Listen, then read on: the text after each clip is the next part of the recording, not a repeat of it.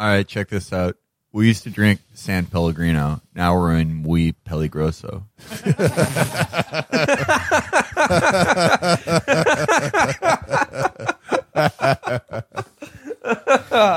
See, this is why you're my dad's favorite. Yeah. This is why he wishes he had you as a son. He wishes he had you as a son. Yeah. Well, what if he did? It's possible. Yeah, potentially. Let's get on Maury Povich and figure this out.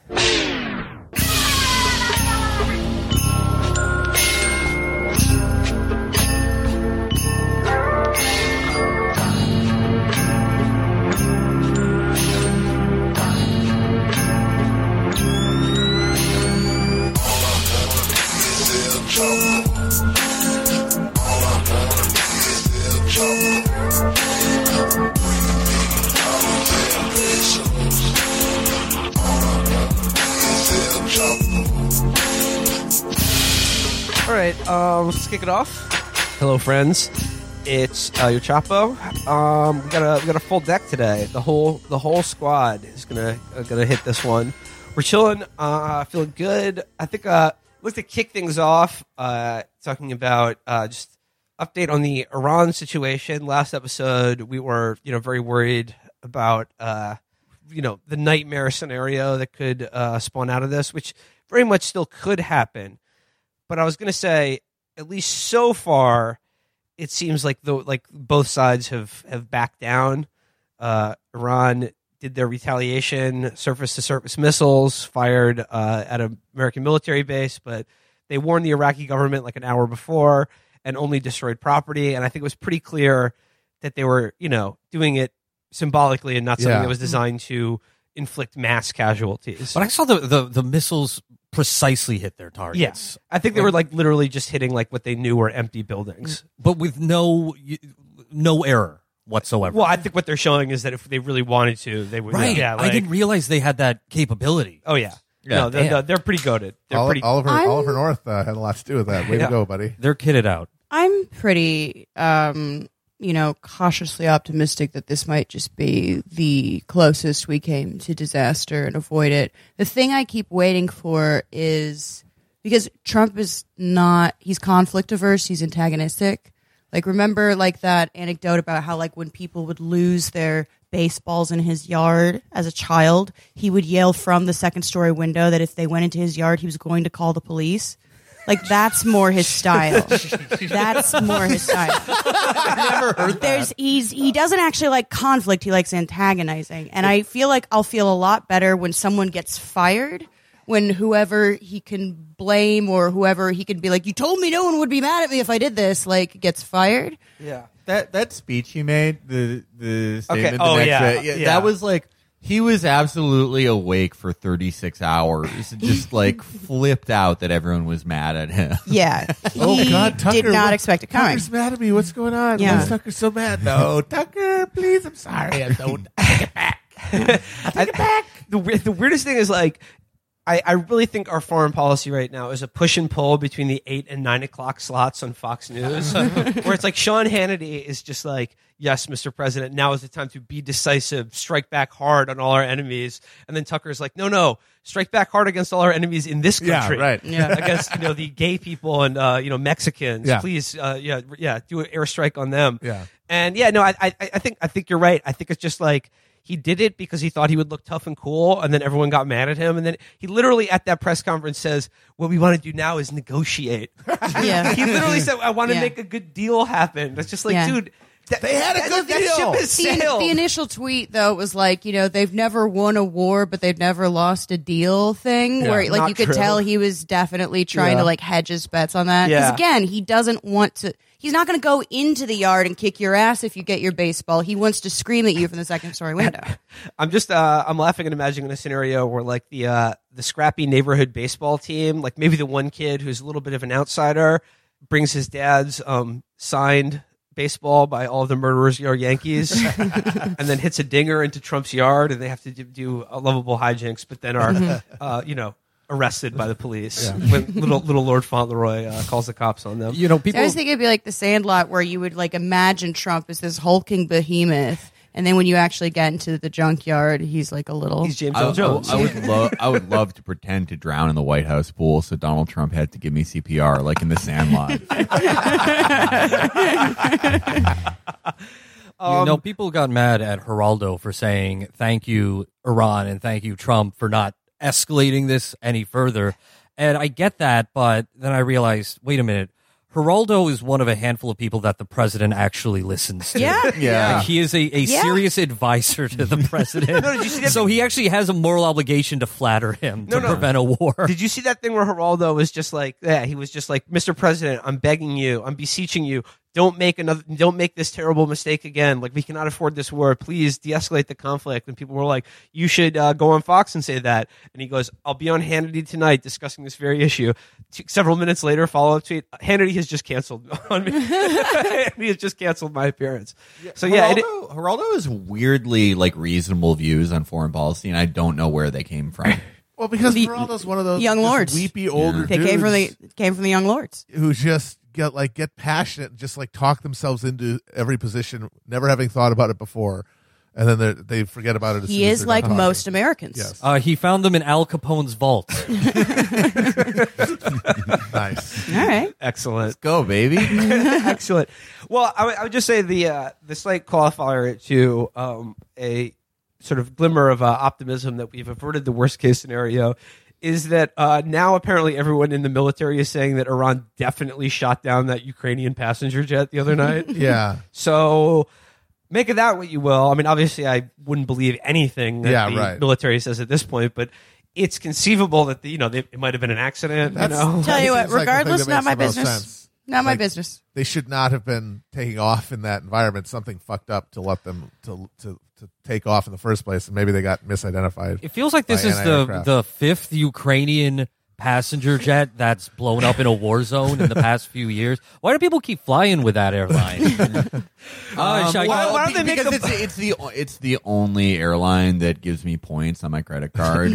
Like, do you know of a better way to get to Balakistan? The one interesting digression here, regardless of what happened or not, is all of the like hot war pig neocons who have just discovered, like, they're like, if what is being suggested is true, if this is confirmed that a passenger jet has been shot down with a missile over Iranian airspace, then any country that would do that needs to be wiped off the map. There is no coming back from that.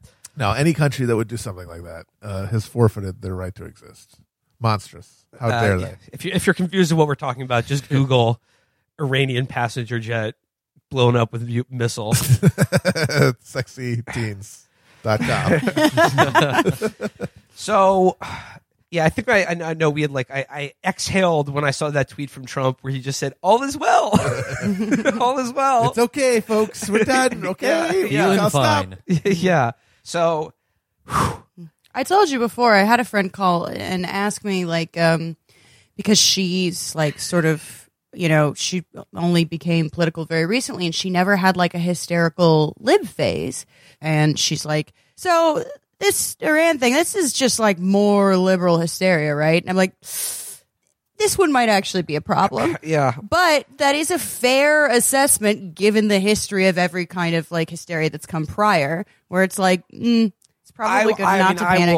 I will openly cop to any prospect of just like a cascade of military escalations and provocations between Iran and America. Like, I will be hysterical about that. The thing that No, what I'm saying is that it's worth keeping an eye on. Yeah. What we underestimated, though, and totally fairly considering how terrifying the prospect were, is that at the end of the day, Iran is ruled by rational actors. This is also They are the realpolitik government that wants to sustain itself. They don't have a death wish. They want to keep governing, and that means you can be dealt with.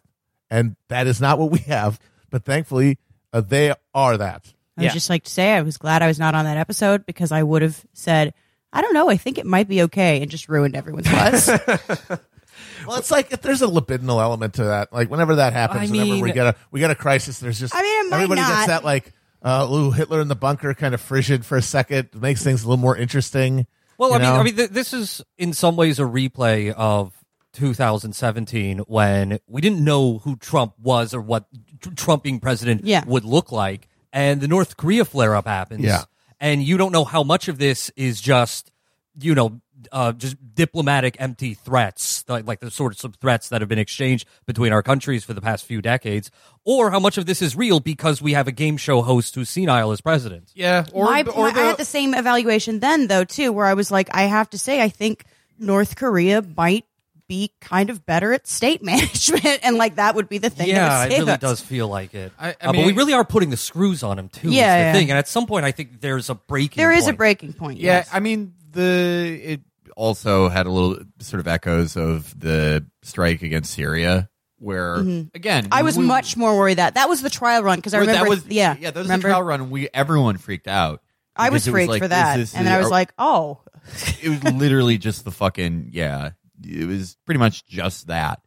And the war with Iran is tremendously unpopular, and there's a huge apparatus in DC that sort of agitates against Iran, but there's nothing quite like a PNAC.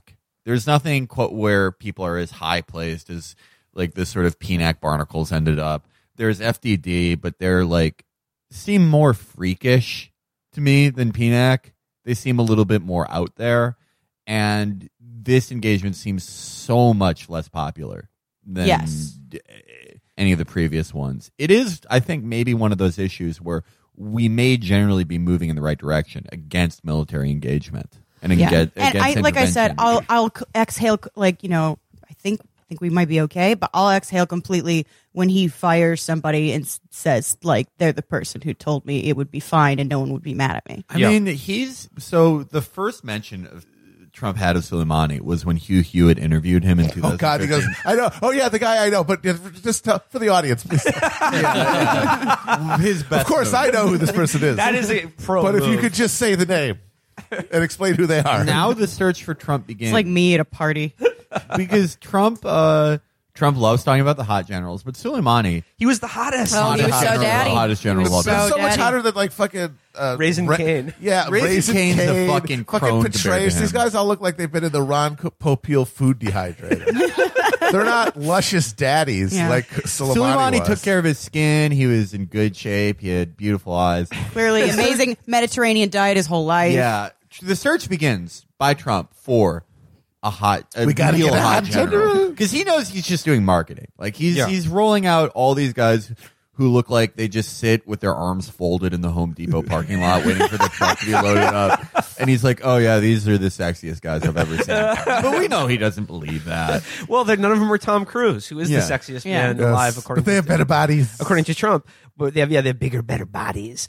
No, it's funny you bring up Petraeus as a good. He's probably the only like American general that was like as even close to being as revered as like a national hero the way Yeah, and in Soleimani terms was. of having, he was CIA director as well. Yeah. He had a wide Yeah, swell. yeah, he had like a big portfolio of crimes Yes. to draw from.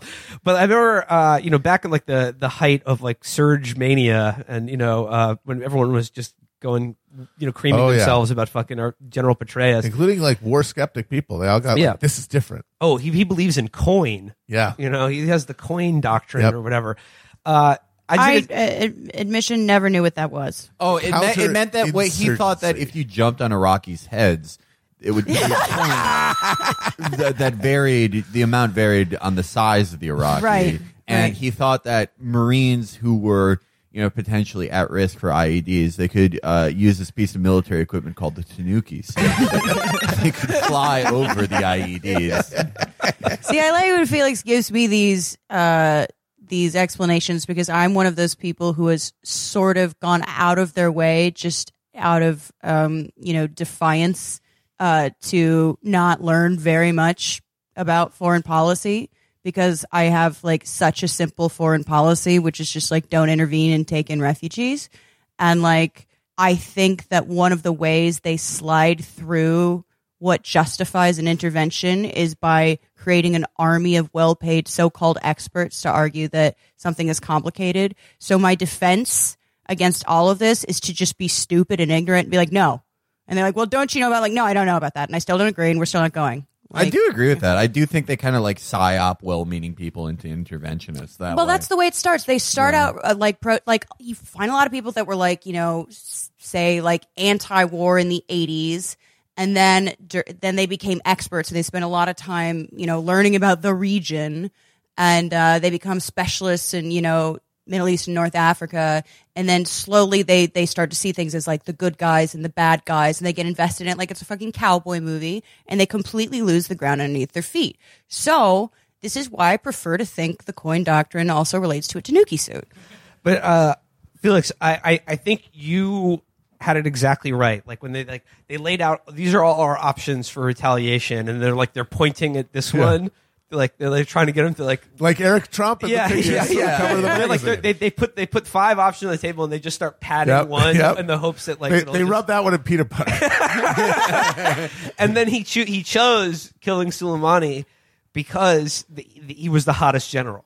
Yeah. And he wants America to have the hottest generals, and as long as that guy was alive, we were not going to have the hottest generals. But as far as Petraeus goes, as the contrast between him and Soleimani, I remember reading about Petraeus in these breathless profiles of him that he wakes up every morning and runs 10K, and I just he's just wiry. He loves cardio, and all I could think about that was the scene in Eastbound and Down, the series premiere, where the principal Cutler is just I'm training to do a triathlon. But you probably know all about that, Kenny. And he goes, No, actually, I don't. I play real sports. Not trying to be the best at exercising. No, I don't. I play real sports. Not trying to be the best at exercising. Because Soleimani was a fucking builder. Yeah, he was a trainer and a bodybuilder. Yeah. They had bodybuilder. Not a guy who just runs around. Yeah, there's a great picture of a bodybuilding contest in Iran, and the backdrop on the stage is just a giant picture of Soleimani. I've seen that. It's awesome. It's awesome. So all those Iranian muscle men that we love on Instagram, that's their goals. That's their godfather. That's their Rich Piana. Yeah. And then look at contrast the careers. First of all, contrast how they did in Iraq. Soleimani clearly more successful over the long term than Petraeus was. Then look at how their career ended. Soleimani killed in the field of battle basically by treacherous American scum. Petraeus got too horny and gave classified information to his mistress for her book. And he was undone not by the mistress, but by the caddy social network of army officers. It's not like it was some sort of fucking FSB honeypot. It was a bunch of chatty Cathys in Tampa, like a bunch of real housewives of the U.S. Marine Corps just throwing drinks in each other's faces and writing cat emails to each other. Yeah, that's cardio guy energy. Yeah. And Petraeus is just the little cat looking over the table, in the meme. Can you imagine Soleimani doing something that pathetic? Never. Little cat. Just to transition from the foreign to the domestic. I mean, I'm exhaling a little bit. Things could always get worse, but for now, it seems like we've avoided the most nightmare scenario imaginable. But I guess one thing that's been useful about coming to the brink of total disaster is it's been a very, very clarifying moment as far as the Democratic primary is concerned. And we've talked about this, and I singled out Elizabeth Warren for her terrible initial response to it. And the fact that now since then she allowed Meghan McCain to she withered under questioning by Meghan McCain losing on a battle of wits to an unarmed person. Not good. And I guess very, very, very clarifying as far as how all the candidates reacted to this. And we went over that on the last episode, but I would like to talk a little bit about our girl Elizabeth Warren, who just the other day had an event here on our home turf in Brooklyn at the King's Theater, and this is her sharing the stage with Julian Castro. And I just want to talk a little bit about we talked about Castro on the show before, and the fact that he is rebranded as the woke guy, despite being the foreclosure tyrant during the Obama administration.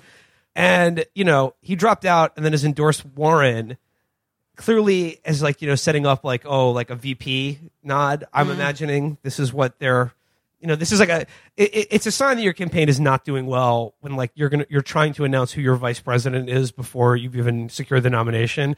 But I just think Ted it's funny. Cruz energy there. I just think it's funny that like the Warren campaign, like the Warren people are so excited about the Castro endorsement, and it's just like, who gives a shit? Who cares about this guy? He never polled more than 1% and like was losing his home state. Like, Yeah, but they're genuinely cynical, and they're like, it literally is. They're like, we've got an ethnic. That's literally it. Yes. Castro He's a Pokemon. Castro's one of the most cynical candidates I've ever seen in my life. He's incredible. To go from like the awful, awful HUD guy under Obama, just selling out poor people, selling out their homes, and then when you're like 50, to be like, y'all, we got to talk about decolonizing sex work.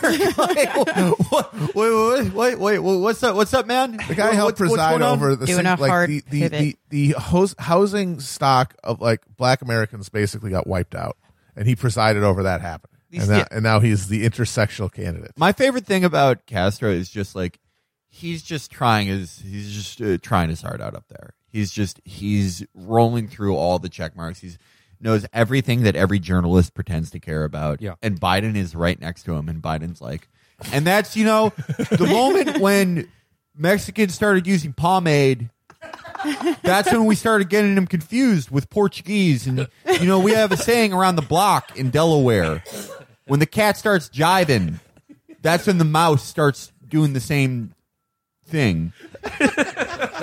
And, of course, that's all. I think we're going to look 100 years from now, we're all going to be black. And it's just crushing him. Yeah. Crushing him. Destroying him. Absolutely obliterating him. His eyebrows really are what's going to stick with me. real Just strong. so perfectly, Real strong. perfectly. He's tidy. tailored and He's a groomed. tidy guy. That's really key what you said, Felix. What all these journalists pretend to care about. Because after Julian Castro left the race, everyone was saying, I see all these people saying, well, isn't it a shame? The only Latino candidate has been forced out of the race. And it's like, you didn't support him. Because I know that because Warren. nobody supported him. Yeah. Yeah, he was like, it's like there's no value added because everyone who liked Castro was already voting for Warren. Yeah. Like, there's just zero value added for that. Or Pete. Yeah. I mean, to say liked him, I mean, fine, as like a vague second or third choice, somebody who seemed hopeless, but, you can feel like a good person for saying, I like that man. Yeah. But, I mean, I think for Warren to make such a big deal of this, I think there's two big reasons. One is she's been eating shit for a while. Ever since the Squad endorsement, she's been losing out on all of these key endorsements to Bernie Sanders. The last big one she got was the Working Families Party, which I personally think kind of blew up in both their faces. Yeah. Most recently, the Good Sunrise job, Movement morons. endorsement, which they thought they would get. Or at least make and a the big vote play was a for. landslide. 80-20. Landslide. 80-20. Crushed. Also, the And- Dream Defenders. Castro's at least someone people might recognize. And so, of course, you want to make a big deal of it. And the other thing is, Warren wants to turn the page of war shit. She clearly hates talking about this shit. It's not in her wheelhouse. It's not at all central to, her core campaign message. And she also got owned in a fucking interview with Meghan McCain about it. That's how badly she's doing on the war thing. She wants to, can we stop talking about the Iran stuff and get back to, big structural Bailey? We're going to drop big structural Bailey on Tehran. So maybe, Castro is saying, okay, we're doing new stuff now. Okay, but Yeah, Castro taught her how to dance. okay, that's what I mean. Maybe this is petulant, but hey, it's in my nature. Okay. You know what you're signing up for when you listen to this podcast. So you must yeah, like nice pantsuit, Elizabeth. My drapes called. They want it back. So I know you guys probably saw clips from the event in the King's Theater. Number one, her just like awkwardly just trying to really get a big pop out of double selfie time. She is now. Double selfie time. You would have to do one selfie for there to be double selfies, and as we've said many times, she's never done a single selfie. Those aren't selfies. They're not selfies. They're not I'm selfies. sick of this. They're not selfies. They're just photographs. A selfie. The term existed because you're taking Well, but it she yourself. doesn't get a lot of contemporary concepts. For example, you cannot dump someone who ghosted you. Yeah, But she has people. Like she doesn't understand the concepts. Yeah, that's she's hired dump people. the guy who ghosted you. It's like that done. What are you talking about? Yeah. There's a staff of people who should know these things. So there are 2 moments of brutal cringe. Her screaming double selfie time, Selfie time. and number 2, her dancing at the end, like Elaine Bettis style, Yes. dancing at the end of it. That just oof, Yeah. oof. It's really Oof, bad. that was real bad. And I know it was bad because like all of her biggest defenders are so angry that anyone's making fun of it. yeah. There's- That's yeah. the latest Contra Tom. Yeah, campaign. like exactly. It's And weird though because she's literally Hillarying. Yeah. Amber, She's literally Hillarying. Amber, I saw someone say this the other day online, and I thought it was so fucking on point. I think it was shout out Jimmy Jazz on Twitter. He said like all politics aside, policies, blah blah blah, but just as a politician, a candidate, a personality, Elizabeth Warren is all the cringe of Hillary and none of the ruthlessness. Yeah. She's a weak Hillary. Yeah, and then I saw Cory Booker today piped up to say like he's trying to get like he's going to endorse Elizabeth Warren next, Oh, yeah. so try to get down on that. And he piped up today to say, raise your hand if you know why people are making fun of Elizabeth Warren dancing and not my dad jokes. Because I forgot you were alive until you posted this. yeah. No, because like you, the last campaign event you did a month out from Iowa, you were addressing the wing in Soho. Yeah. Yeah. 10 people. Yeah, no, because we're making fun of your Furby eyes. KG, you're gonna love this. You're gonna love this, Cory Booker. That's the first time I gotta do this. It's like Cory Booker's campaign has been like just like weird scripted interactions with Rosario Dawson. Oh, where- it's really bad. Yeah, where they like their advisors create a sort of rainbow in the distance, and he's like, "Do you see that? You're as beautiful as that. I love you." And then like, yeah, addressing rooms of 12 people. So it's like, forgive me, I forgot you were running. I'm sorry. Yeah, no, everyone thought, yeah, no one knew you were still in the race, dude. Sorry. Also, according to her campaign, there were about 1,500 people outside who couldn't get in, and King's Theater is pretty big. That's the venue that Virgil. Yeah, well, I was were- I was the victimized by a racially motivated attack from the Friends of the Pod Militia, the terrorist organization. Yeah, No, yeah, the Pod. State Department does deem Friends of the Pod as a terrorist group. I mean, it's weird. It's the military wing of Pod Save America.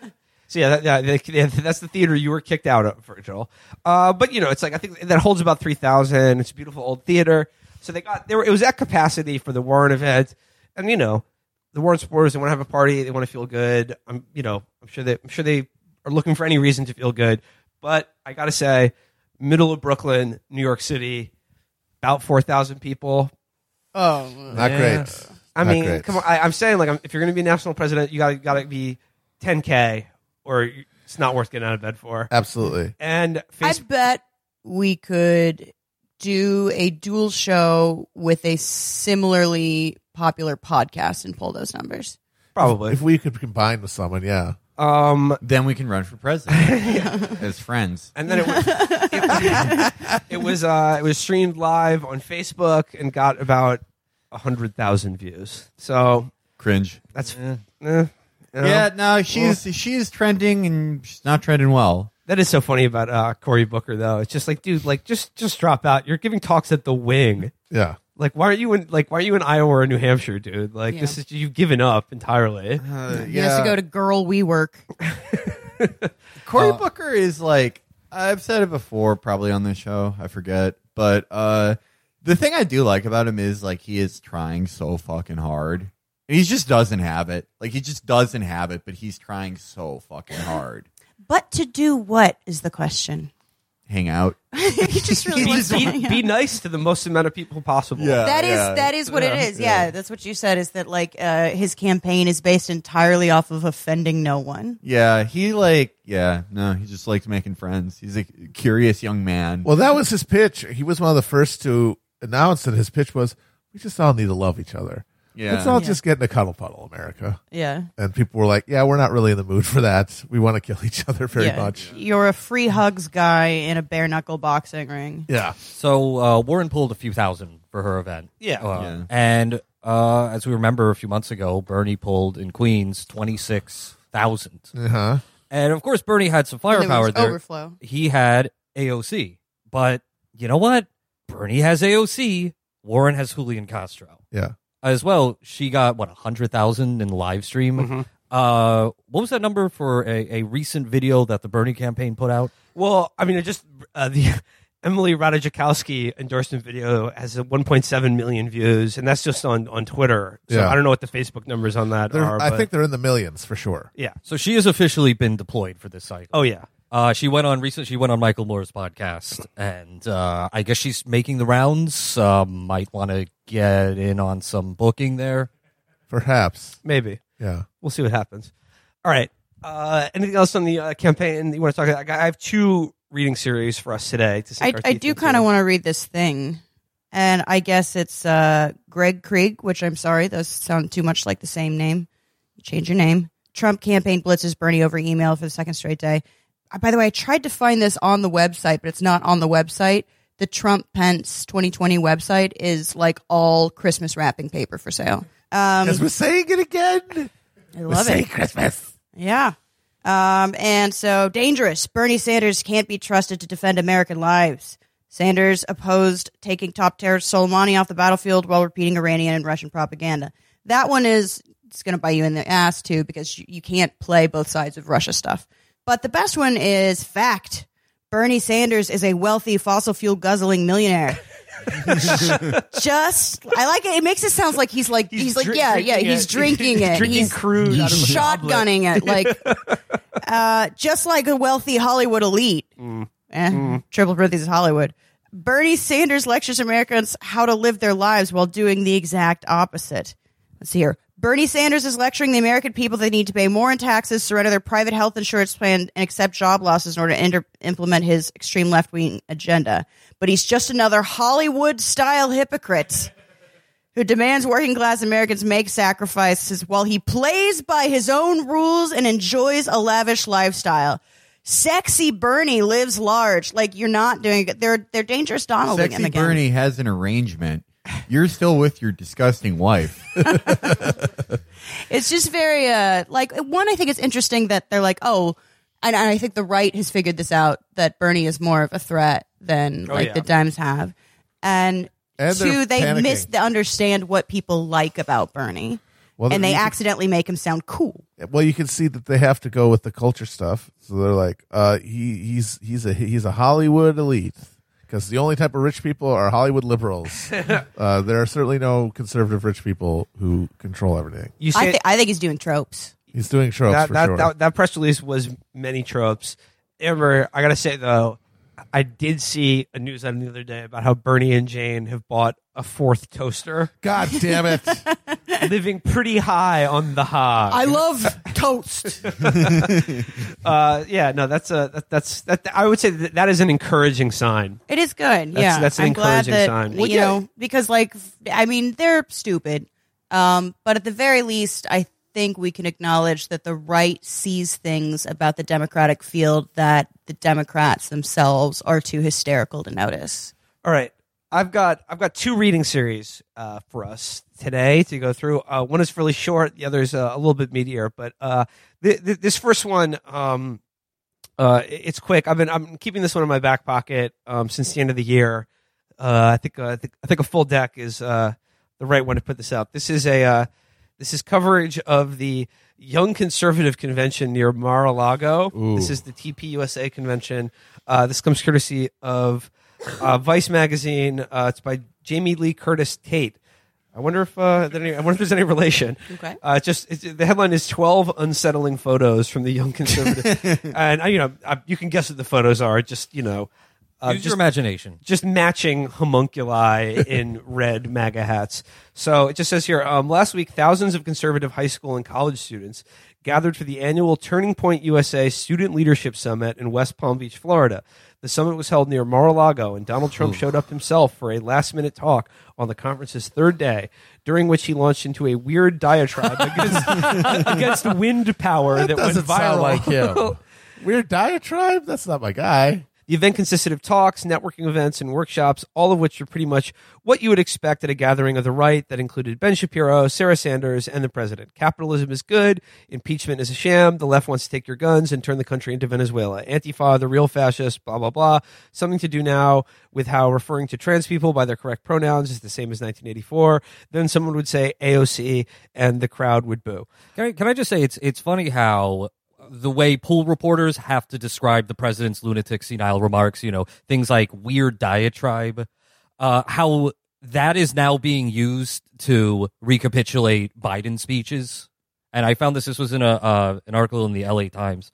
Biden immediately embraced the opportunity to emphasize the value of his foreign policy experience in a world roiled by Trump's America First policies, touching on his years in the Senate, including as chairman of Foreign Relations Committee and as Obama's trusted wingman. He did so in Iowa on Saturday in a rambling talk marred by some misstatements. But Tuesday gave a more formal speech guided by teleprompters in New York. After he'd been doped up. Like, how would you even cover that general election campaign? Yep.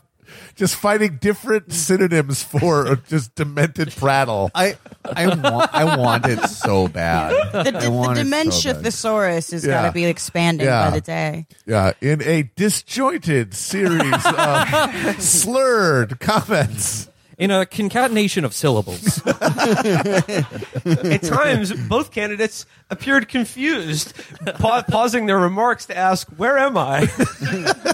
It was a practical cornucopia of incoherence. There you go again of the 2020 election. Biden versus Trump will be both men asking the same reporter, Becky Quick from CNN, if that is in fact their daughter. So all these things are just sort of a preamble. I'm getting somewhere with this one. So because a few times speakers said something so wild that stopped me dead in my tracks, like when Ann Coulter compared Ilhan Omar to Joseph Mengele,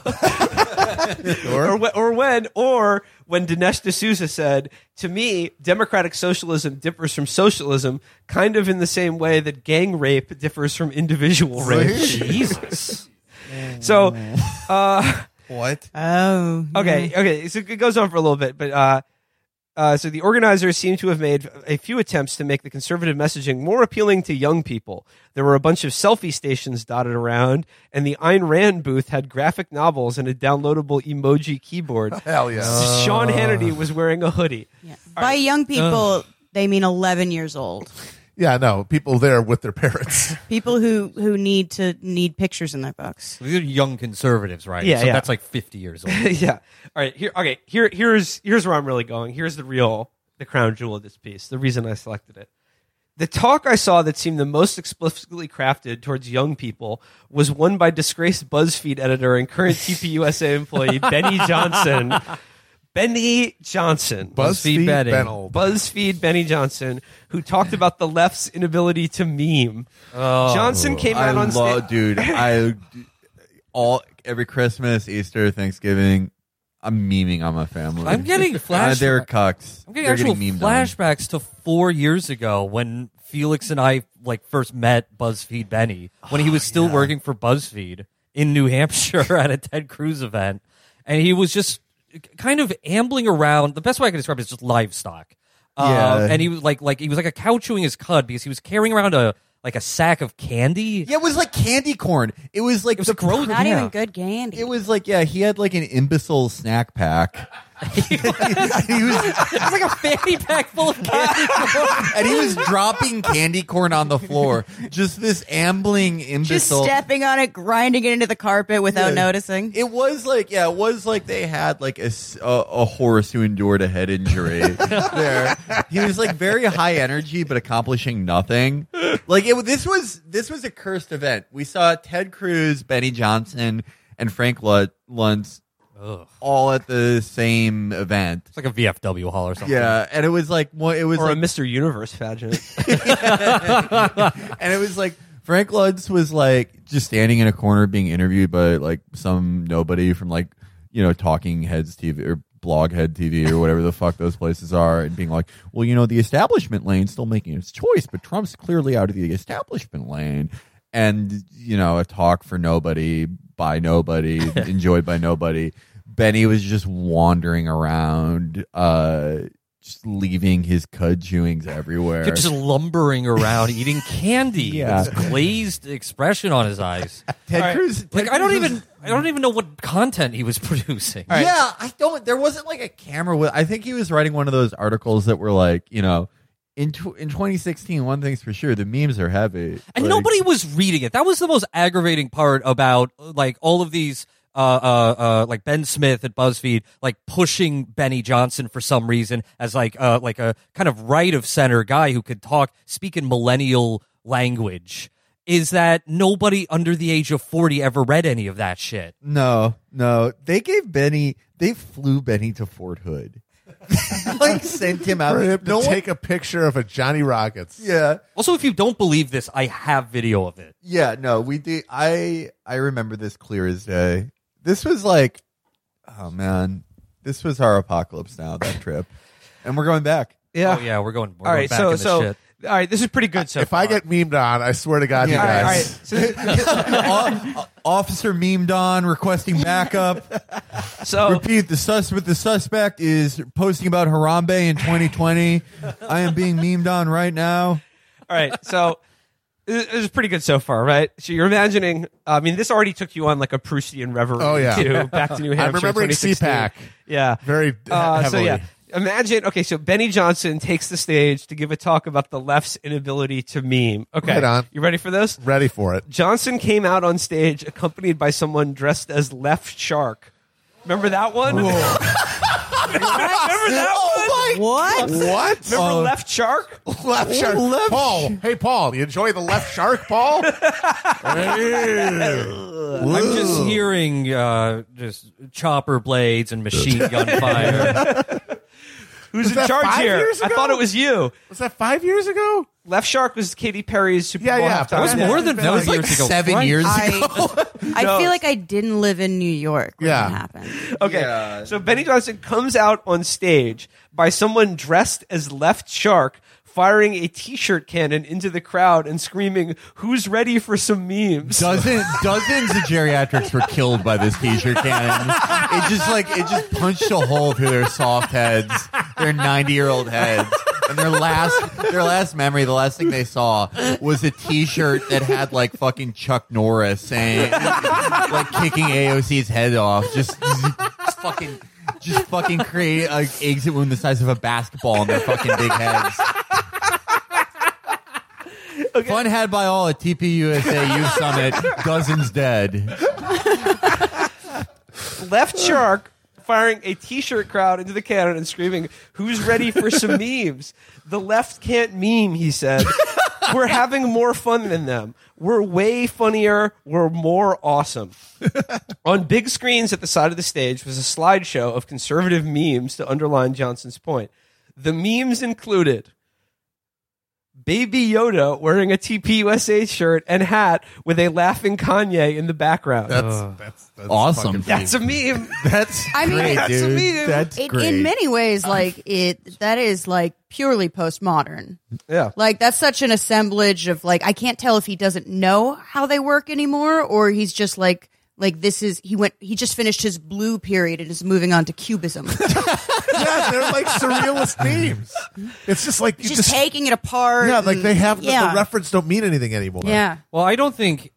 See, like the reason why I brought up that anecdote from New Hampshire is because I just genuinely don't think he's a smart man or particularly attentive to what he does. No, but I like the idea that he's like got like a Dada-esque commitment now. Yeah. Well- That's in my fantasy. Like he's just like What- no, let's just assemble them with no. I'm meaning. asking the question, what are memes? All right, here are a few more memes. The painting American Gothic, but Okay. with Greta Thunberg and David Hogg's faces photoshopped onto Oh it. yeah, Okay. they're gay together. Let's go, baby. And a photo of AOC looking confused, caption, "So am I the president now?" That's tight. That's fucking tight. That's a meme. That's a fucking meme. That's a meme. No doubt. No doubt in my mind. The one I before feel- I that feel though mean doesn't dog. even really have like a negative connotation to it. Well, she's Like dumb. they like Well, they then like American Gothic. Like they like that they like that imagery. Yeah. yeah, Like, but no, it's because they're frowny and sour, like those old Yeah, school okay. yeah, they're farm sort of people. yeah. They're just dour, scolding yeah. you. You can't have Wagon, guns yeah. or meat. Yeah. or memes. Yeah. We're taking away your memes. If you meme on somebody, it's a hate crime.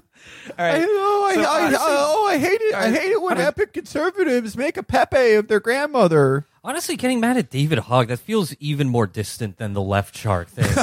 He doesn't do anything. I mean, he's just like a college student now. Yeah, he just like posts. He's It turning used to- into a lefty shit poster Yeah, now. there was like 2 months where like all the conservative posts about David Hogg. Do you remember? They were Oh, yeah. so good. They were really like, yeah, He was this like is- their Timothy Chalamet. This is like yeah. Your tweet about it is one of my favorite tweets. It was like It's like, all right, David Hogg, here's the deal. You try to lift me up by the hip, and if you can't do it, son, then I'm going to lift you up by the hip. And I forget what this is about. that's what it was like. It was Yeah, crazy. It was like there were so many posts where it was just guys who like lost the plot and were like, I would love to get David Hogg naked, make sure that he's very slippery, and try to grab him and watch him fly all over the place. Watch him just squirt out of my arms as I try to wrap him up. David Hogg, I would love to debate you in a bathhouse. Just like all these You weird, better own a towel, son. all these weird like 55-year-old men who were like had kids but like had one gay experience in the Merchant Marines and like 40 years ago and are just like pissed off at the world. I just want to homoerotically punish this boy. It was a strange time in America. all right. Oh, good. Recap here. Baby Yoda wearing a TPUSA t-shirt. American Gothic with Greta Thunberg and David Hogg. And a photo of AFC with the caption, "So am I the president now?" More than once, Johnson paused mid-sentence because he was laughing at the memes too hard. Fucking imbecile. Imbecile. It's like I used to think like, do you remember when BuzzFeed Benny first popped on the scene? You and I posted a lot about him because it was like, oh, we thought he was like, oh my God, he's like laundering youth culture. This is like a clever like coke back thing. And then it's like the more we've seen of him, it's just like, oh, this is a purely stupid man. Yeah, but he's still coke backed is the Yeah, thing. yeah. He's always failed up. Yeah. Even if like the plagiarism thing should have ended his career. He got fired from a second place for plagiarism. But Well, he keeps getting hired despite showing no actual ability to connect with young people. But I guess that's what we never realize is, oh, his audience isn't young people, it's elderly people. Exactly. Yeah. He's like Charlie Kirk. I mean, then they work together. TPUSA, Like, yeah. TPUSA is an actual, word gets overused. It is an actual grift on old conservative people. You scare them with what your grandkids are learning. They're learning genders. We're going to protect them from the genders. And then they write you a check. Meanwhile, the only kids that show up are kids who want a fucking piece of the action. Yeah. Yeah. And like that's also why basically you could never trust anyone who was a child prodigy Yeah. because oh, they God. turn into actual like bow tie wearing psychopaths. Yeah, no, it's like Herbalife. Benny Johnson was a 32-year-old child prodigy when he was signed at BuzzFeed. So just lastly here, it says, they don't want to speak your language. They don't understand you, Johnson 32 said. They don't understand us, the way that we communicate. fellow kids. What drugs has he been doing? It sounds like he's experiencing ego death in public. I would like to get him in a room with a bunch of just aimless black-pilled Zoomers because he clearly he's getting up there now. I feel like he's losing his relevancy. Well, yeah, Zoomer, like, the Zoomer conservative movement is just people, like, drawing illustrations where they talk to a girl and, like, planning mass Yeah. shootings. Yeah. Like, Yeah. They're whatever they're into, they're not into this. Well, Felix, I was thinking about this the other day, and like Benny said it here at the conference, and they love to say it. The left can't meme, Yeah. which is actually kind of true, Yeah. right? Every left meme is like 75 paragraphs. like the first like bad left memes I saw were like in the aftermath of the 2016 primary, and it would be like a picture of like Neera Tanden, and it's like my name's Neera Tanden, list every bad thing Neera Tanden did in her career, and it's like, come on, man, show me the frog. Yeah. Not the racist frog. Show me the I like the racist unicycle frog too, but I missed that boy. The boy. That was a pure moment. Here come that boy. Yeah. Yeah. And Well, that's it though. The best memes aren't. They're not left They're or not right. political. They're not yeah. political. They're because like related to politics. left memes are so fucking didactic. They're purely They're so didactic, and they get one. It's the problem with all political memes. They get Yes. one joke and repeated Yes. forever. That's why you've seen so many fucking posts and cartoons and blah blah blah, where it's like a fucking Nazi and then like a cool Antifa guy, and the Nazi's like, I want to do the Holocaust, and the Antifa guy's like, I'm against that, and then it's like, dumb liberal pussy. Both these things are the same.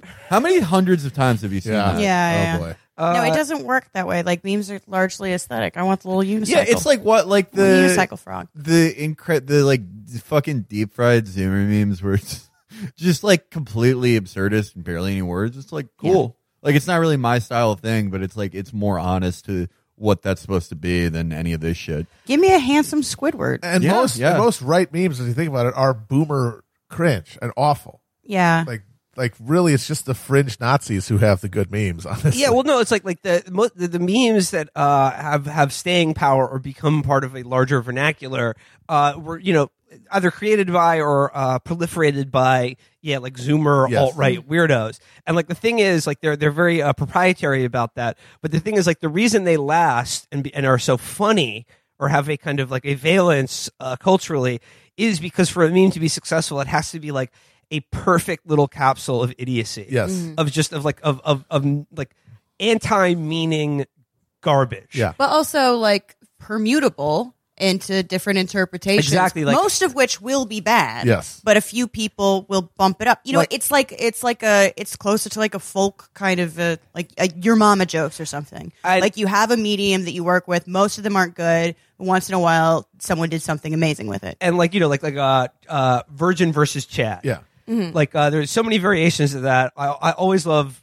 Virgin versus Chad, but what's so funny about it, or like why it is replicatable, or like you can riff on it, is because the original thing is something that these people sincerely believe in. Yeah. Like this is like a summation of their worldview, Well- which is what makes it so funny. But I mean, Virgin versus Chad, that didn't start politically. It started like on 4chan, like it was like nerds making fun of other nerds, identifying the virgin walk, which is a 100% identifiable funny thing. Or soy then- face or things like that. Right. And the Chad walk is like, it's like a joke response to that. But like this didn't start as like really political.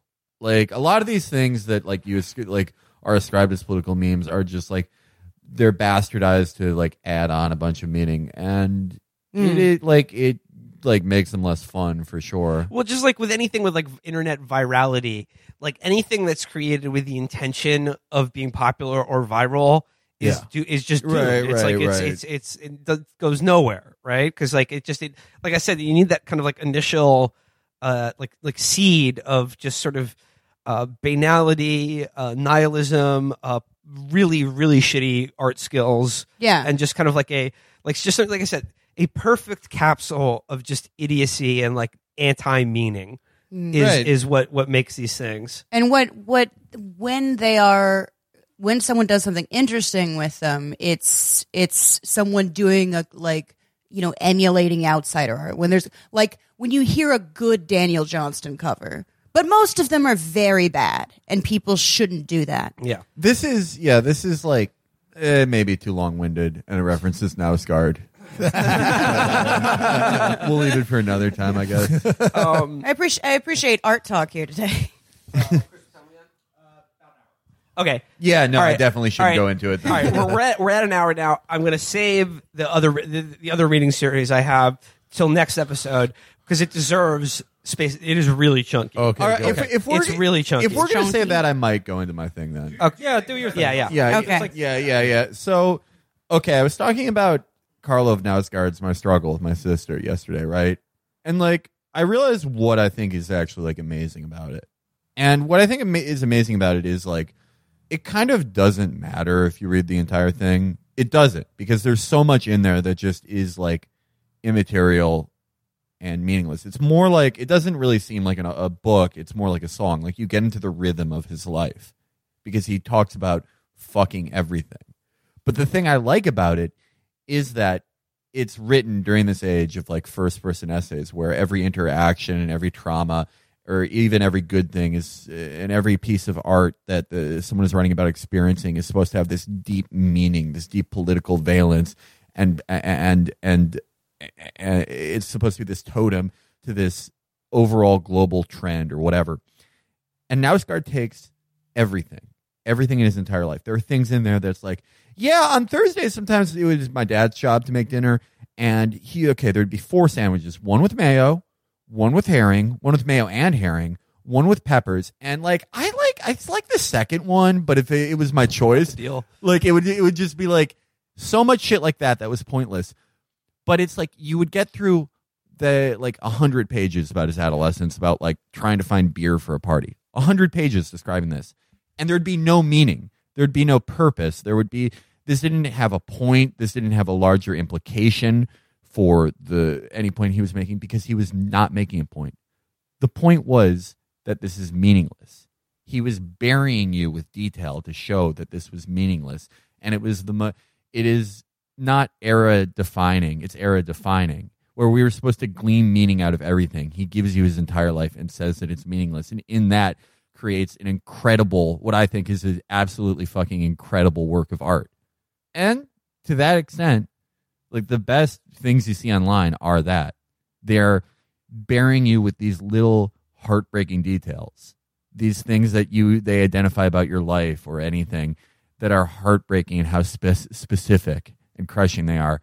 And the takeaway is it's meaningless. Political memes suck because it's like the latter type of first person essay. It's trying to fucking glean meaning out of the way that AOC looks stupid or like the guillotines are epic. So I was yesterday trying to think of good anti-war songs, and there's a lot of really good heavy-handed anti-war songs, and the one that I had completely forgotten about because it's the most 90s one is this song by Cake called I Bombed Korea. And there is literally no politics in it whatsoever. It is a pure character study of a Korean war vet, and he just doesn't know. He has not grappled with it. He doesn't know why he did it. He's like, we didn't even know those people, so I sit here at the bar and I'm not a hero, but I bombed Korea every night. And it was or with fucking Uncut Gems was one of the things walking out of it. I was just like, oh my God, I can't believe it's been this long since I've seen a movie that's like an intimate character study of one man and the 15 people in his life, and it's not fucking hitting you over the head with we live in a society. I am so sick of being told I live in a society. We've lost every aesthetic and intimate and human detail of art trying to scream that we live in a society. I saw fucking Hustlers, the Jennifer Lopez stripper movie where they were fucking drugging Wall Street guys, and they tried to make it about the fucking 2008 financial crisis. They tried to make it to The Big Short. I'm like, that is not why we're here. I am here to smoke weed in a movie theater and see strippers drug Wall Street guys. This is not supposed to be we live in a society movie. And when you get a piece of art like that, Knausgaard or I Bombed Korea or Uncut Gems or whatever, you realize shit, we have overwhelmed ourselves with the responsibility to be didactic at the expense of the art itself. Yeah, and I feel like now people take in more information and content than they ever did. They possibly read just literal words at a higher volume than people did at any point in history.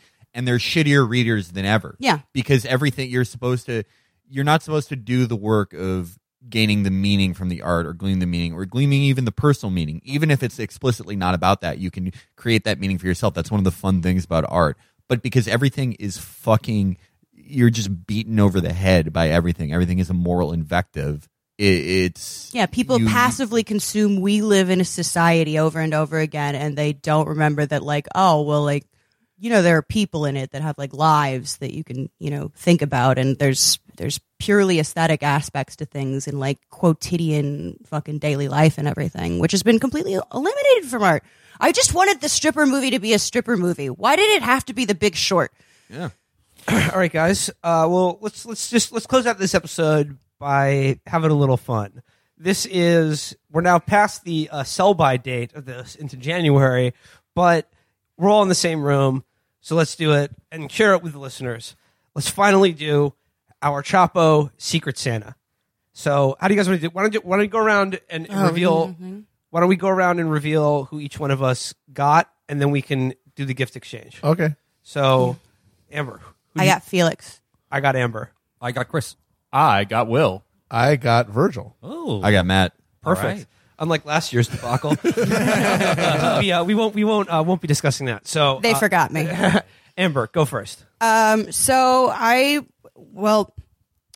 two parts of this. I'm not going to say what's in the bag, but the bag is for, taking with you on the actual present. Ooh. But the actual present, and I'm Thank you so much. All right. Let's. What is it? Yeah, you gotta. it's a treat for when he goes to the actual present. So the actual present, and I will forward it to you, but it's 2 tickets to a Bronx Zoo conservation connection. Oh my God. So basically, you can enjoy the treat in there and also spend like a half hour in a room with a penguin with a friend. Oh my God, Amber. Wow. What a Great gift. fucking great gift.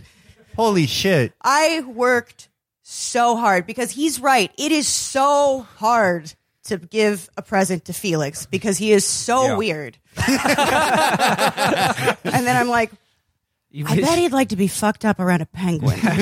Just pencil in some FaceTime with you and one of the penguins. Yeah. That's This is a perfect gift. That this is is a slam perfect dunk. gift. Wow, Thank you so much. It's gonna be hard to. Yeah, it's gonna be now hard I to feel top like an that. asshole. All right, here we go. Here is my gift for Amber. Oh. All right, here we go.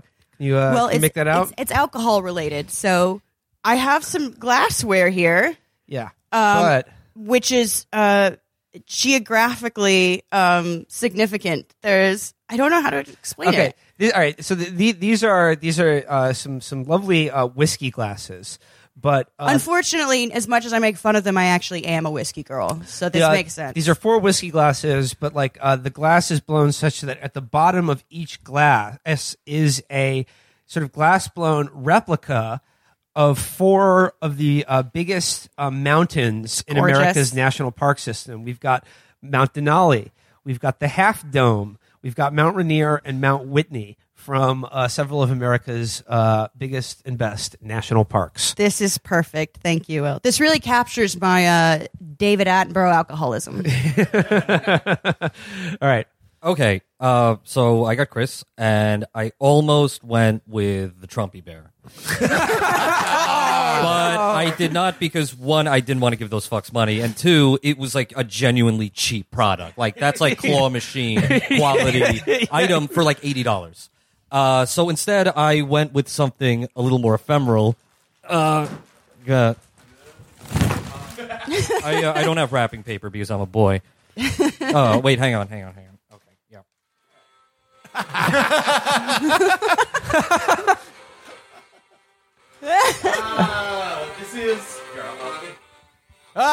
It's first of all, let us say that this theme is coming from the sound buzzer that was in the Game of Thrones Monopoly at the dojo at the Iowa dojo.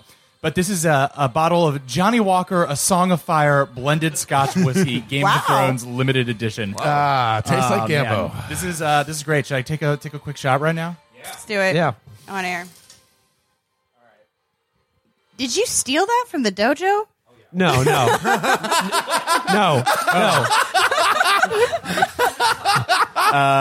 This is quite smooth. It's very nice.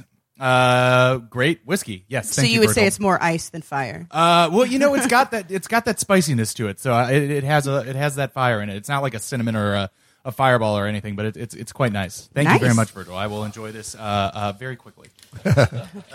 Okay, I actually kind of was the fuck up this year. So only half my gift is here because the other half of it is ordered from Japan. And Wow, okay, I like where this is going. And I honestly ordered a bit ago, but the shipping kept getting delayed, and it should be here, I believe, tomorrow or very soon. All right.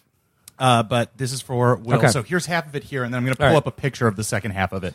This is the top Oh, pair. okay. This is a 4K Ultra HD Blu-ray of Once Upon a Time in Hollywood. Nice. Very nice. And it is to be paired with this. An amazing, amazing standing figurine of Vegeta Yes. in his Super Saiyan blonde. In his Super Saiyan blonde. Beautiful. It is pretty great. Iteration. It is a tasteful, about 6 inches tall. Okay, perfect. Extremely beautifully articulated and painted. That is gorgeous. And, it's a dude's rock gift. That is gorgeous, and Catherine will thank you personally for that later because I will be displaying it prominently in our living room. Yes, excellent. So thanks to Will and apologies to Catherine. Hey, can I get a swig of that? Yeah, sure. So I got Virgil, and I also don't have wrapping paper because I also am a boy. I just That is smooth. I like to josh with Virgil, but this is just to let him know that I'm actually on his side in his battle against gender, and I want to help him with his efforts to do so. It is a book entitled Kiss My Genders. And it is a book of artwork. It's gender art. It's gender. I got gender. Merry Christmas, Virgil. Here's the gender. Here's the gender. Looks like there's quite a lot of erotic photography Oh, yeah. in there. No, it's very erotic. Very lovely. Thank you, Matt. Yeah. All right. In a departure from my family Christmas, which I love. Everyone knows how much I love Christmas. It's why I supported Donald Trump. You get to watch Ray Donovan with your family. We love it. We love it. But I don't get to shop for other straight males at Christmas. I'm the only one in my immediate family. And it's very difficult. It's difficult for them to shop for me. It's difficult for me to shop for them. We figure it out. But getting Matt, I've gotten possibly the most straight white male. Correct. And what an easy gift to buy. He's literally the only zero on the Kinsey here. Oh, hell yes. All right, what we got here? Oh, what is that? This is a Brewers. Oh, cool. This is a classic Classic Brewers windbreaker. like dugout jacket. Yeah. It had- Excellent. That's perfect. That's great. Oh, that's all. This is to match Matt's newest clothing item, and they are very easy to track because he has about 6 of them Correct. overall that Yeah. I've seen. The Con Air bomber jacket. Yeah, that that you one's just bought. sick. Yeah. yeah. No, I'm very proud of that. That's the most expensive item of clothing I own. It's probably worth the entirety of my outfit. Oh, this is part of the Crispin drip now. Yeah. Oh, That actually looks great. Yeah. Yeah, that's perfect. Yeah, 2020 was the year of drip for me. I'm gonna Yeah. drip it up. I did some experimental dripping in 2019. Yeah. But 2020 is going to be all drip.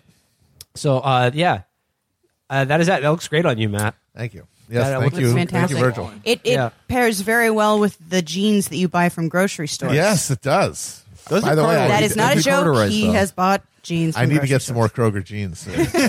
Well, you'll have an opportunity to do that when we are on tour. Woo! Yes. We are doing shows at the end of the month in Iowa City, Iowa, or rather next month, Iowa City, Iowa, Derry, New Hampshire, and Las Vegas, Nevada, in the run-up to those 2 caucuses and primary. Tickets are available at chapotraphouse.com/tour. Well, a belated Merry Christmas to you guys. Always fun to get gifts. Amber, Yeah. do you have any plugs? No, just one last shout out to Trevor for that lovely message he sent us. Oh, yeah. Yeah. Yeah, can you explain yeah. a little bit? I don't think we Okay, need to. all right. He knows. He knows. right, he knows who he is. Look, All right. It was he's Trevor who someone who sent us sent us an email. email trying to not solicit us for money to buy a compound with him. It's honestly the nicest message we ever got, and it makes me feel less embarrassed about having to explain what a podcast is every holiday season to my grandfather, who still thinks I should try and go into dental hygiene. My grandmother is 99 and always asks me if I'm making any money. It's Trevor V. Just so Yeah. Trevor V. Yeah. Thank you, buddy. All right, and thanks to all you guys, the listeners, a belated Merry Christmas to you as well. Tune in next time to hear the really, really stacked reading series that honestly will take up probably half of the episode. Can't so wait. stay tuned for that one. Bye. Bye.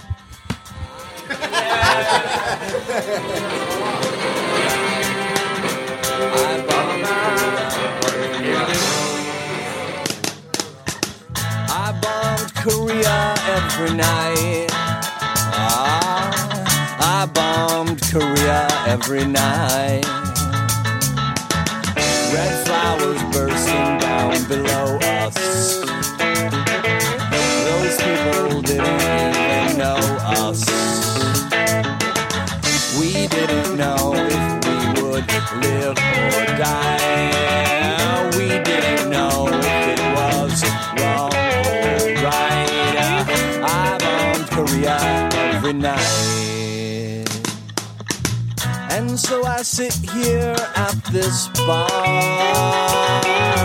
I'm not a hero, I'm not a movie star.